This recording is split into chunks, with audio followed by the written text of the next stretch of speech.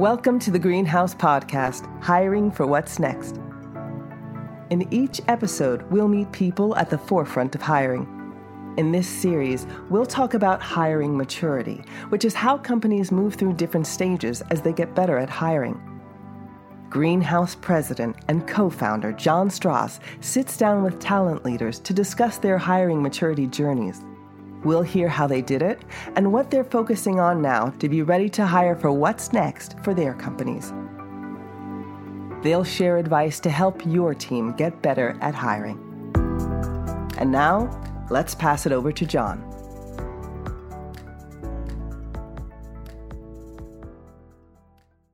Hi there. My name is John Strauss. I'm president and co-founder of Greenhouse Software, and welcome to this podcast.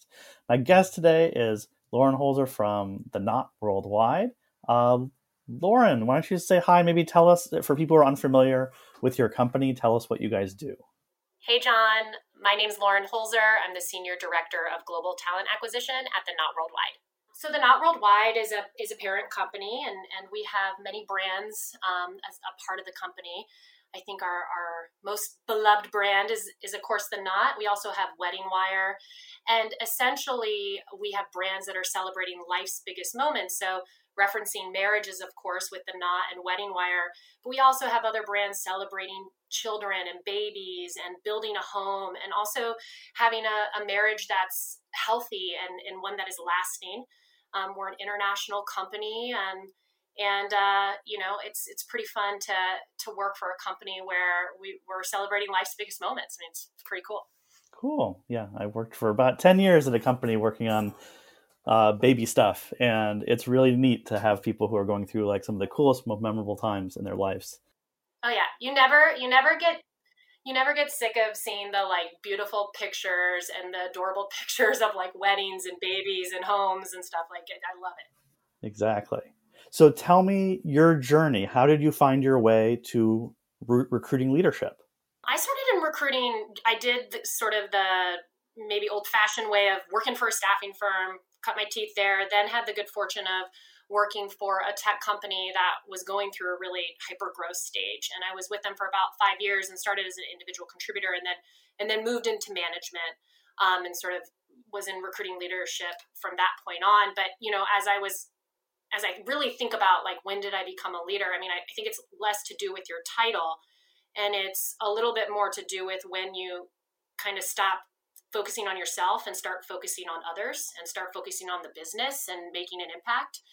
And I actually started doing that as an individual contributor. And, you get to know sort of the business and the goals so well that you're able to be proactive.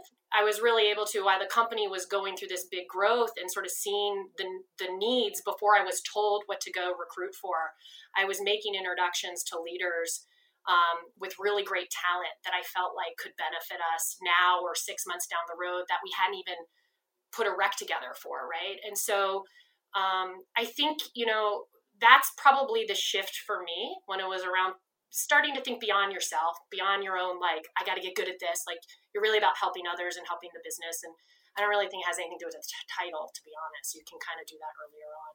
Yeah, I imagine that's going to emerge in a bunch of these interviews, is like that transition from the things that make you great as an individual recruiter are like overlapping, but quite different than the things that make you great as a recruiting leader.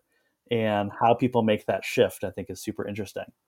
And I totally, became a manager and a leader by title, not through any like fancy training at all. I mean, I'm sure I messed up a lot, and but I mean, it was really by on the job, like just doing it. And I think when I really just focused on how do I make somebody better, and how do I make the company better, and how do we as a team accomplish something great. So you remove yourself from the equation. That's really where the magic happens, I think. And you don't have to be a manager to do that. That's like kind of the cool thing about it.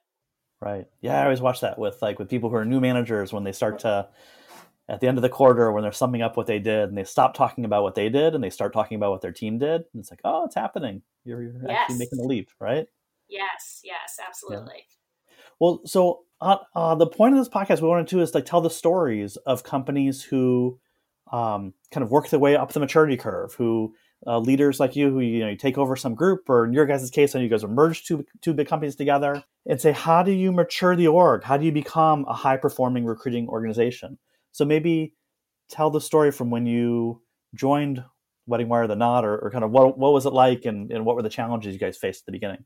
Yeah, so I have this like weird personality trait where I love a challenge. I love chaos. I love a build. I when people are worried that things have gone off course, I'm like, that's my happy place, because I like to kind of fix things. So how I joined the organization when it was Wedding Wire. And we went through a merger with The Knot. And so when I joined with Wedding Wire, it was a company that had so much going for it. It was a great brand. It was leaders that cared about employees and cared about people. I think compassionate leaders. But I think from a TalentX standpoint, things were just moving so quickly. There was no real strategy or process or best practices in place. It was a very reactive approach to recruiting. There was no real sense of like the market, the pull-through rates. There was no like dashboards or metrics around TalentX. And I think the team felt, that's hard when you're in a team as a team member and you're coming to work every day and you're not quite sure if you're successful because success hasn't been defined, right? And so I think, even the team probably felt a little insecure or maybe felt like order takers because it just, the basis of what is our strategy, how are we measuring success, and then executing against that and reporting on, none of that had been established. And I don't think, without that, we weren't able to then also help to educate and inform leaders on the market and talent in the market. There was not that sort of education and influential piece of recruiting, which is so fun. As it relates to TalentX, when I joined, and like I said, to me, I was like, oh, sign me up. This will be fun. Because we had the right mix. Like, you had leaders that cared about people. I knew with that, you can do a lot. Like the cleanup becomes a lot easier when you have senior leadership that values it, but just haven't had the chance to focus on it from a TalentX standpoint. I always think that there's like a double-edged sword in there, that like when you, because it's like a successful company and it's growing and it's a great mission and a great brand and a good culture, everybody cares, you can kind of get away without doing all the things you should do. And you can still make hires, you can still attract people. And then at some point it utterly breaks because you haven't done all of the foundation building you should. And so you realize, oh, wow, everyone's making it up as they go and recruiting. And there's no data and there's no process. And suddenly it's like, oh, wait, this isn't scaling at all. We're just getting by on a couple of heroes working really hard. I think you're so right. And I think, you can get by in that initial growth stage, and then you reach a point where it just doesn't scale anymore. The complexity of the business, there's more business lines, brands, international locations. You're hiring for more leaders across a more dispersed company now. And so that's where it's not about being process heavy to the point where it's slowing down, but that's where like good process and everyone being aligned on success matters, because the more complex things get, you need a way to simplify.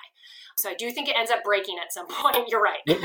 Were there specific signals where you knew like, oh wait, it's breaking? Like we've reached the point where this isn't happening. Were there like people beyond recruiting were noticing it and they're like, wait a second, this is all going bad?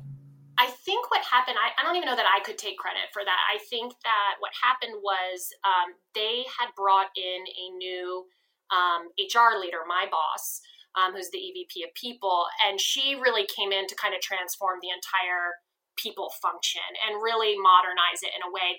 The leaders up until that point, I think, were like doing all the things around people they were doing the right things in that they cared about people. I think they valued relationships. They understood like you can have fun at work.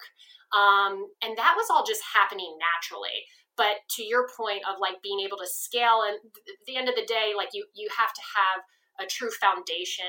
It can't just be about a happy hour culture, right? You've got to be beyond that and think through the employee experience and think through rewards and recognition. And TalentX was a part of that. So I think they sort of recognized like, we're going places, we're growing. It's time to really reboot the entire people function. And so my boss was brought in, and then I think like 4 or 6 months later, probably 4 months later, I joined. And so we could kind of work in tandem, which was so fun, of like talent act, but also I've always been a holistic talent act leader, thinking, you're bringing people into the company. We also have to have ways to attract them, and then also make them successful and help them win as employees. And so those things were kind of being rebuilt and reimagined on the same timeline, which was pretty cool. Yeah, that's cool. Yeah, I was going to bet that you were going to say some version of all new leadership. That's typically what happens, right? It's like all the people that got you there who did an amazing job, somebody realizes, wait a second, we're going to have some new leadership and we're going to have to rebuild this. And it's fun, but it's chaos to go in and rebuild from scratch. Okay. Well, so let's think, like, where do you start? I'm guessing you get there, you do the audit, you ask around, you figure out, okay, wait, we've got to like build some structure and foundation here. What did the plan look like? Definitely the discovery piece was huge. I'm a big team person. I mean, I'm the wife of a football coach. So, I mean, we talk about like team dynamics in my house in an odd amount of length around the dinner table. And so it was really important for me to first understand my team's viewpoints on success and how they were feeling about their ability to deliver, clarity and alignment around what managers wanted. And so I got a sense of sort of where they were. And then it was really, let's understand, what is the business asking us? Like, what is success from their standpoint? And we did kind of out of the gate. The biggest area was in sales hiring for us, and that's roles that we hire for in an evergreen fashion. And so it's a different recruiting strategy when you're focused on more of a volume play, which obviously is very different than when you're thinking through tech recruiting and whatnot. So it's sort of different strategies you want to put in place. But that was the area I focused first, was really kind of getting our sales hiring in a really healthy place. So the first thing was really just understanding, like, what did our pull-throughs even look like? Like, how many interviews are we conducting, which gets us to a hire? What does the market look like? Where are sources coming from? Let's map all that out. And then we got into, like, how good are we at predicting winners? Now that we have the pipeline and sort of we know the numbers are there to get to a hire, are we actually good at selecting winners? And so then we kind of looked at the interview process and the competencies that we're interviewing for. And then we started measuring success of our employees in their first 90 days. And then we looked at the hiring managers, who were the best predictors and what were they doing. And so then there was kind of like this education element on that side as well. So I think that was the first thing I tackled. And then, the tech and marketing side of recruiting, that kind of came after the fact. The first thing was, let's get our sales recruiting to be predictable. It was always feeling month after month that we'd hit the number, we'd not hit the number. They just always felt like it was not something that was a repeatable process, that was a winning process. And so that was really the first thing to get my arms around. And what was the relationship at that point with, say, the sales leader? Were they like your partner? Were they like yelling and screaming? Like, how'd that relationship go? I have to say, in this scenario, I had the good fortune of they were excited to work with recruiting. Like, I think they were a little bit fatigued by it all and feeling chaotic and feeling, they had evolved too. I mean, a lot of the managers were reps at one point, and they had been promoted from within. So they were looking to continue to develop that muscle of being good at hiring. And so they were really, really willing and wanting to partner and open to, like, the feedback and the data aspect of it had not really been shared before. So I was very fortunate with that team. I mean, I've worked with other teams that, you have a different level of resistance sometimes. So, I mean, I've done that before too, but in this scenario, I think it was really awesome because it was a true partnership. And it's fun when you're solving things together, and your goals are totally lock and step, like recruiting and the hiring managers, and you're like in it together, figuring it out. So that's kind of what it was. Is that why you started with them too? Because I think people always struggle with, like, you go in and you're like, where do you even start? And I always say, like, start with the hiring manager who's willing to talk to you, like the one who wants to work with you. Like, start there is actually a great place. I mean, I think I started with them because that was what the business needed. The business needed to be able to hire sales reps in a predictable fashion and not feel that constant stress of like, are we going to hit that number? And part of why I love recruiting so much is because like nothing happens without getting the right people in seat. And I love that's sort of the first metric. And so especially it's very clear in sales, right? Like you got to get them in by a certain date. There's the ramp period. There's the time when they then are like bringing revenue into the company. They're not just a cost, right? So I think it was getting out of that frustration of constantly feeling a little bit behind the eight ball as it related to bringing talent in. So that's where I started, simply because that's what the business needed. That's really what the ask was. How long did it take before some of the things you were doing, you could start to see paying off and people are like, oh, wow, we're really turning this around. I can feel it. You get other departments saying, yeah, what you did in sales, we want that here. It's all like a blur of activity. I think it's all kind of happening at the same time, right? Like, so even though I'm retelling the story as if that was my sole focus, I mean, the reality is like, it's a little bit like you're also putting out fires in other areas simultaneously. And I think it was a renewed energy recruiting is just such an important function in any organization. And I do believe we're at a time where even, C-suite execs realize the importance in recruiting. I think we're a little bit past that of like having to kind of say, oh, we're important. I think most people realize that, but it's just of all the things on their plate, it's spending the time to really focus on it. So there was like a renewed energy around it. I didn't with this organization have to really force like, hey, I need you to pay attention to this, or hey, we're going to need this, I've always run a really lean budget. I have to say that's like one thing, even though, and I've worked for smaller companies and bigger companies, but budget has always been something that I treated my budget like it's my money, and I feel a sense of pride, and it's a true ROI. Like I love that we can go back and report on not only hires, but their impact to the organization and if they're successful. Like that to me shows like when I'm bringing on and building my recruiting team and what does that look like against a recruiting budget and showing that year over year. I think that's hugely important to me. Cool. I want to pick up on two of the threads you just opened, but first let's take a quick break. Want to find out how effective your company is at hiring? Then you're ready to take the Greenhouse Hiring Maturity Assessment at greenhouse.io/HMA. After you take the assessment, we'll send you specific ideas and strategies to help you take your company to the next level of hiring. Take the free 5-minute assessment today at greenhouse.io/HMA. Checkr is a Greenhouse customer-preferred background screening and hiring trust partner, powering over 15 million background checks annually.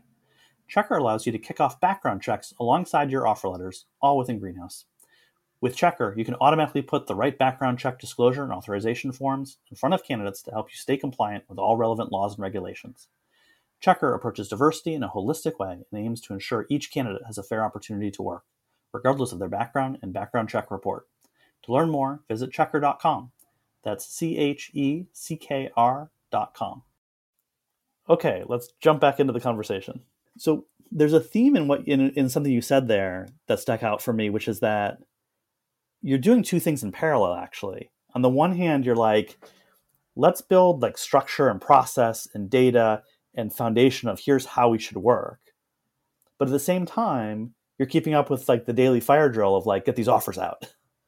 And for a lot of people, I think that second part is so overwhelming that they're not able to separate out and think bigger and do the first part of the foundation building.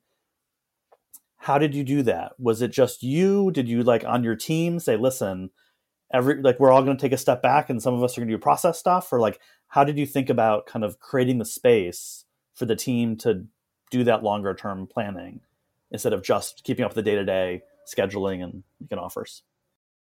It's a really good question. And I think there's always the push and pull of that. And that's reality.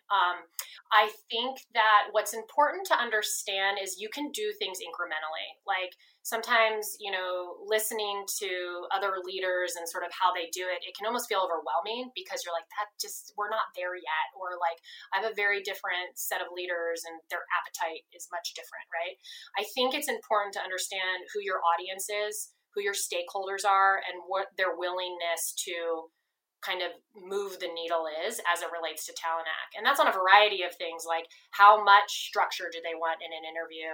How much budget are they willing to give you? Like how many more resources, like on a variety of issues. So I think it's important to like know your stakeholders, so to speak. And I think you can still advance a larger agenda for how you envision the talent ac function to be. But the truth of the matter is it's always a work in progress. And even when you have that vision and strategy, it will likely change.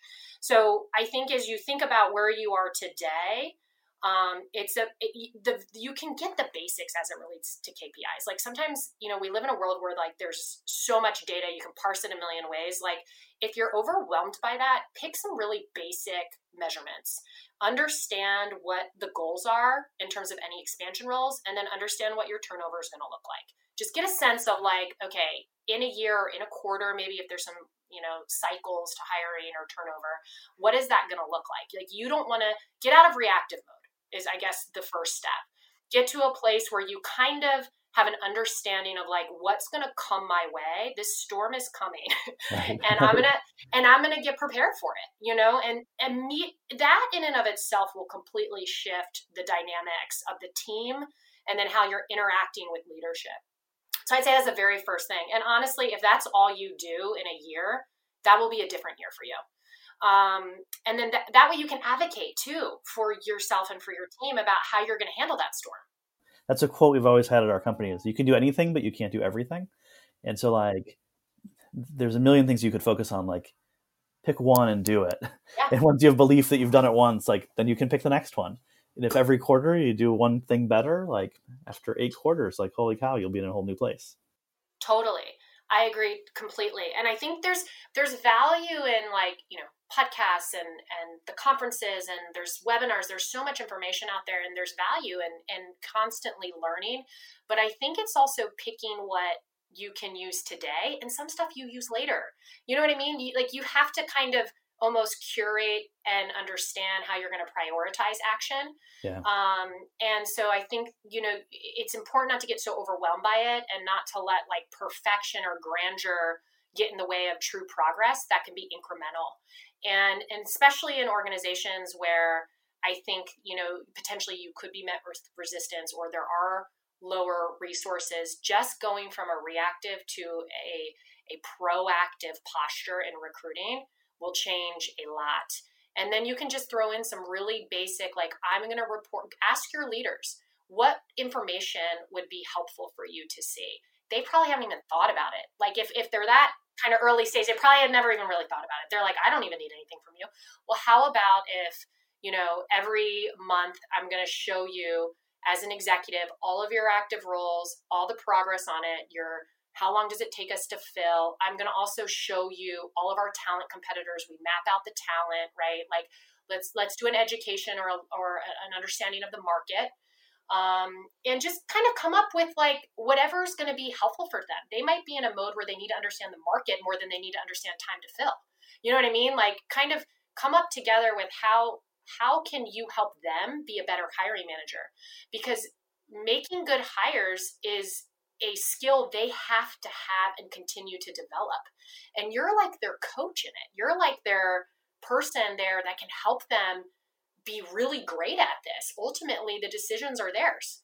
We're here to help mentor and advise, right? But a really important thing that's implicit in what you just said is that like you go to them.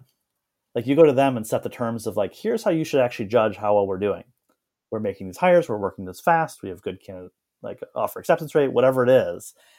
And what I see, the mistake I see so many people make is they don't do that, and they wait. And they wait for something to go wrong, and then the C-suite comes knocking and says, why haven't we made our hires? And now like you're on defense and you're kind of done. Like there's nothing, like it's really hard to get out from under that. And so you have to be proactive and like set the terms of here's how we should judge how we're doing. If they say, well, that's not that interesting, I want to learn this other thing, it's like, great, then we'll do that. But at that point, you're a partner with them and figuring it out. You're ahead of it. Yeah. Yeah, and you're in it together. And I totally agree. Like your job, and I don't care if you're an entry level coordinator to a lead tech recruiter to a VP of talent app. Like your job is to be the expert. And even if you don't feel like you have all the information, because we're living in a world where, I mean, no one is an expert, really. You know what I mean? Like, there's just, when you get good at something, the world is shifting in a way that you have to develop new skills, right? So there's value in being really comfortable with always learning and educating yourself, and like that learning and, you know, a maturity stage is going to be different company to company. But I think to assume the responsibility that you are here to help the business get better at hiring. So what do you have to do to get better at it? Because they're going to look to you. They're thinking about their product people, thinking about product, their marketers thinking about marketing. That's how they're spending all their time. Okay. You know, we as talent act professionals need to be spending our time about understanding how do we get better as an organization, because I'm going to go out and serve my managers and help them get better at it, because they're not going to spend all the time in the world on it. They got another job. This is very much, you're making the case for why we did this hiring maturity curve thing in the first place. It's just to help people assess, where are you? What are the 27 things you could focus on? Pick one. Here's what to do. Because that's exactly right. Well, let's look forward. Like, imagine, like, I'm sure you guys have gotten to some better place than where you started, but to your point, it's never done. What does success look like in a year? What do you think your operation will look like? Where you'll be like, oh, this is what we're going to be so much better at a year from now than we are today. Yeah, I love this question. And I think this has been a year for me of how do you want to show up in your work as a team member to the company. You could even apply this like to your friends and family, right? And it's that we're always looking to get better, right? Like you're always looking to, you don't feel too comfortable all the time. Like when you get hit with something, like we've all been hit this year with many changing dynamics, and it's scary. It's about really getting comfortable with a little bit of fear and kind of acknowledging like, so as I think about success, it's about stepping into the things that I actually have a natural resistance to potentially, because I don't feel like an expert. It's about evolving and redefining and expecting more of myself and my team. And like, to give you an example of that is really just, we've redefined success in recruiting, and it's evolved over time. So like, as I think about and talked about my first, starting out, it was really about, let's get the hires. And then we said, okay, we're good at that. Now we want to hire people who are high impact, who are performers, and we're going to measure that. And then it turned into, well, now we need to scale it. It needs to be repeatable. Okay. And now we've just changed it to say, and we also have to measure diversity within our pipelines. Okay. So success is now evolved over time. And as you get good at something, you ask more of yourself, you ask more of your team, and it's something that makes your job harder. But I also think you have to sort of have gratitude that you have the opportunity to get better. And you have to kind of rise up to be like, I'm going to step up into this and kind of serve and do more because we can, because we've graduated to it, Cool. And so it's like, that's sort of how I think about success in the next year, is continuing to redefine and not get too comfortable with how we define it. You know what I mean? It's to kind of like push a bit more of like, how do we be better at finding great talent, at scaling it? And then, I think reimagining how we're looking at our pipelines and data around our pipelines. As we think about diversity in our pipelines, we're on the front end of a search now, having conversations we didn't have 2 years ago. And we're saying, what are we doing to get our jobs in front of more people? Right. And how are we thinking about sourcing, and how are we thinking about job posts? And Miss Manager, you and I together are coming up with a game plan to reach a diverse candidate pool. And then we're going to measure it, and we're going to see if we did it or not. And we're going to come back and maybe strategize again because it didn't work, but like that conversation was not happening. And so that's kind of cool to see that evolution. Yeah. And the point is like, with each of those generations of things that you focused on, it was like, well, you were intentional about it. And you said, hey, like, we're doing this thing well, but now we have to scale. So how do we do what we're doing systematically so that it scales? Now we're talking about diversity and inclusion and saying, oh, actually, right. We have, like, as much as people want to think they have been, the truth is like, when you actually apply yourself and get really intentional, you do things differently, and you realize, oh, we are doing things differently. And like, it has a good shot at working. And if it doesn't, we'll just keep trying. And like, it's good that more and more people are trying.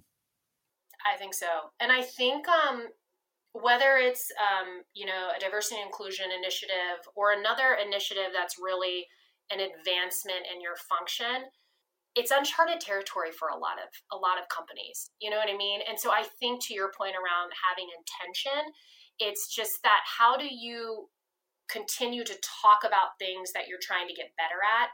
How many conversations are you having over the course of a day or a week around it? How much learning are you doing? And then from there, you can kind of say, okay, well, this makes sense for us now at this time. But you gotta do the work, and you gotta be comfortable with being uncomfortable in whatever you're tackling that's new. And that happens at a variety, of stages in your career and in life. Oh, I mean, that's how you build a career, right? All right, now I want to change gears and let's try a lightning round of a few questions. Are you ready? All right, let's do it. Okay. Tell me your favorite HR tech tool, other than Greenhouse, of course. Other than Greenhouse, of course. I would have to go with just like good old fashioned like Excel and Sheets, like being a data person. Like that's where we live the most. If I'm thinking through investments, it's for tech recruiting, it would be Hired has worked well for us. LinkedIn, but I mean, I'm kind of traditional in the sense of like when I think of tech and recruiting, I'm also like a big activity person. Like let's see the outbound, let's see the reach out, let's see our inbound, let's look at that. And generally, if you're paying attention to that, you're going to make good movement. I think sometimes when we're doing too many things, you're not actually seeing what's working for you. So it's like understand the resources you have and how they're performing for you before you make new investments would be my advice there. Honestly, I'm going to read the most valuable tool is Excel as an indictment of the failure of the entire HR tech ecosystem, including Greenhouse, that is still spreadsheet. Next one. Biggest mistake you'll never make again. In recruiting, we can keep it.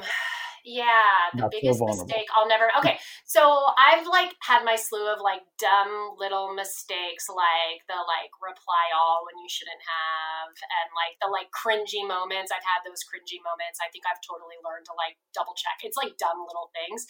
I think I've also like with that I give myself a little grace now. It's like I don't beat myself up. I think I probably internalize things more than it even mattered. Like people make mistakes. Like it's not, I haven't had any like catastrophic mistakes that really cost the company. It's like maybe little ego hits probably. But you survive them, and most people don't even remember.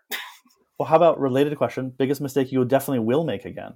I think I move quick. I like to move quick. I'm a momentum person.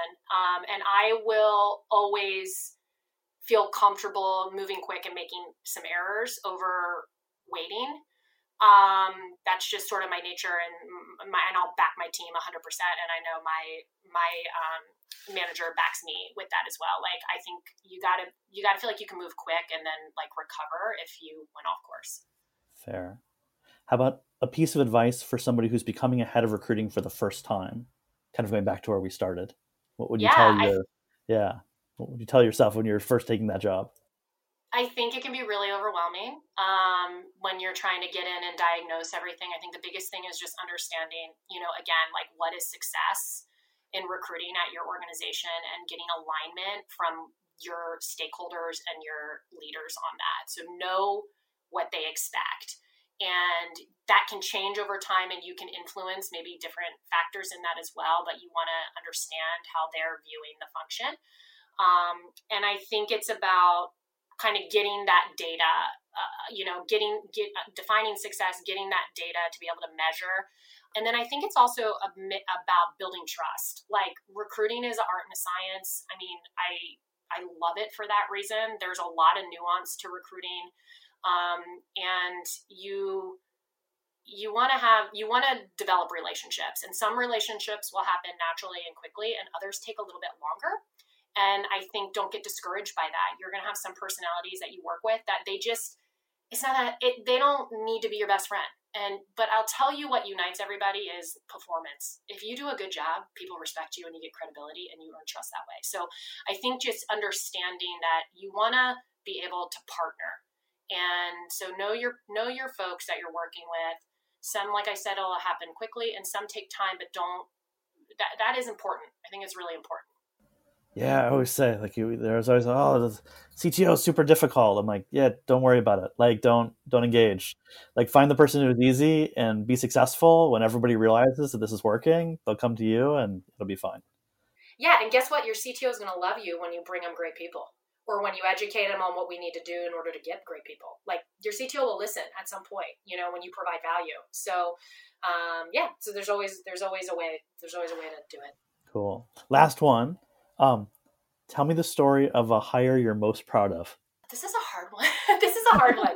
As I think about the hire, it has less to do with the prestige of the role, so to speak.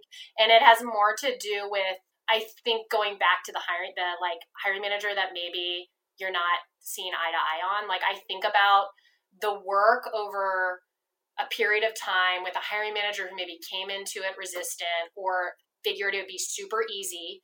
And you had to, I'm a big show, don't tell. You go in with data. You go in with organized, ready to run a meeting. You go in with pipeline reports. And then over time, you see that relationship completely blossom. Those are the hires I'm most proud of. Like, I think it's less to do with the actual role and more to do with that evolution with the manager.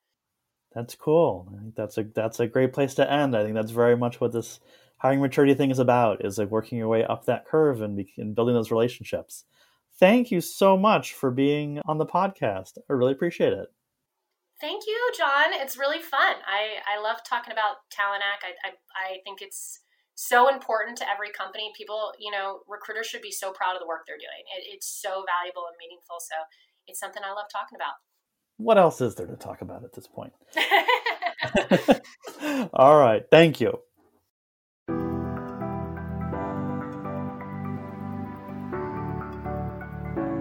Thanks for listening to Hiring Maturity Success Stories on the Greenhouse podcast, Hiring for What's Next. Wondering how to start optimizing your own company's hiring? Take the Greenhouse Hiring Maturity Assessment now at greenhouse.io/HMA. Don't miss a moment of hiring for what's next. Be sure to subscribe wherever you get your podcasts for the latest episodes.